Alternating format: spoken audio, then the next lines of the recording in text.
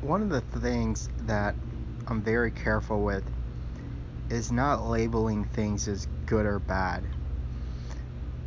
It makes sense why we do that because our minds are attracted to following a path that is good and trying to eliminate the things in our lives or circumstances that we believe are bad.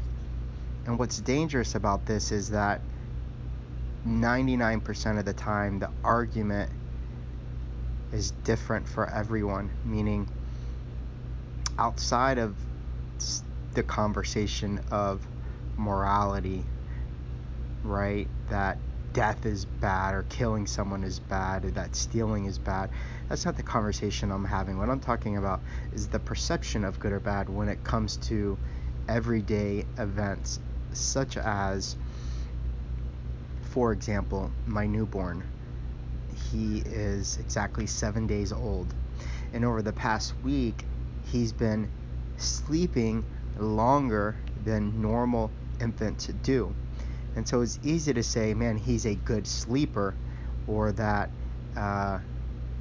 that my other son who didn't sleep as long was a bad sleeper, because what we're trying to do, our minds are trying to make sense of that situation, and the way that we do that is by labeling things, and the most common label we make of things is good and bad.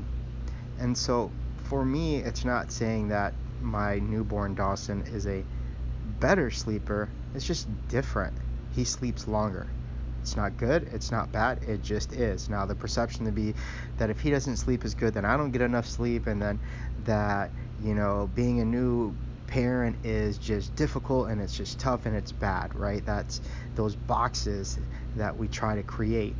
And I try to stay away from that conversation and that perception, because then everything I do will constantly be based on that my son is a good sleeper or not because he's sleeping an infinite amount of time. And that's a dangerous kind of mentality to have with many things. So we can extend this conversation anywhere where we normally perceive things as good or bad. For instance, training. Do I perceive a certain frequency of training a week as good or bad? So if I have, without noticing, defined a good training week as 5 to 6 days a week, and that if I don't get 5 or 6 days a week, and then I had a bad training week, right? That's those boxes again. Now, who is to say that for somebody else 3 days a week is a good frequency for training, where for me I would consider that bad? It's not good or bad, it is different. That those 3 days a week suffice for them, that those 5 or 6 days a week suffice for me. It is not good or bad, it is just different. And ideally what we're trying to do is to position ourselves to think more as that regardless of circumstance, regardless of what we believe is ideal, which is good, that we just accept it as just being different. That it might not be ideal, but it's not bad by any means, right? Because that perception is relative with everything in life. That my 6 days a week is impossible for someone who trains 3 days a week. That for them was just as good as my 4 days a week were.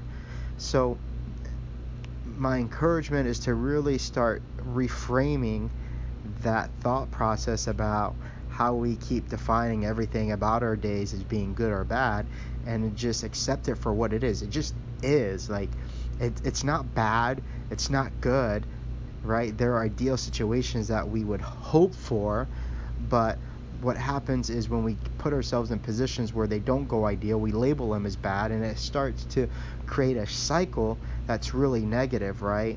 Like my son not sleeping 5 hours last night or tonight because he did that last night, that makes that a bad experience? The answer is no, it doesn't. It's just different. I had to get up more. I had to feed him an extra session. Like, it just is. I don't connect that with like a negative experience, because the outcome of labeling everything as bad because it doesn't go under my ideal situation starts to create really negative net cycles. Negative net cycles meaning that the negativity adds and builds on each other, and that makes it really dangerous long term, because everything is always so binary. You're making it black or white, good or bad.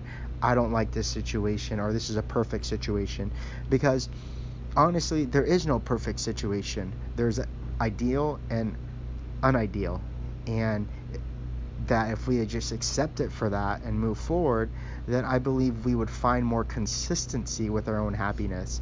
And that's just what's on my mind. I hope that makes sense. Talk soon, guys.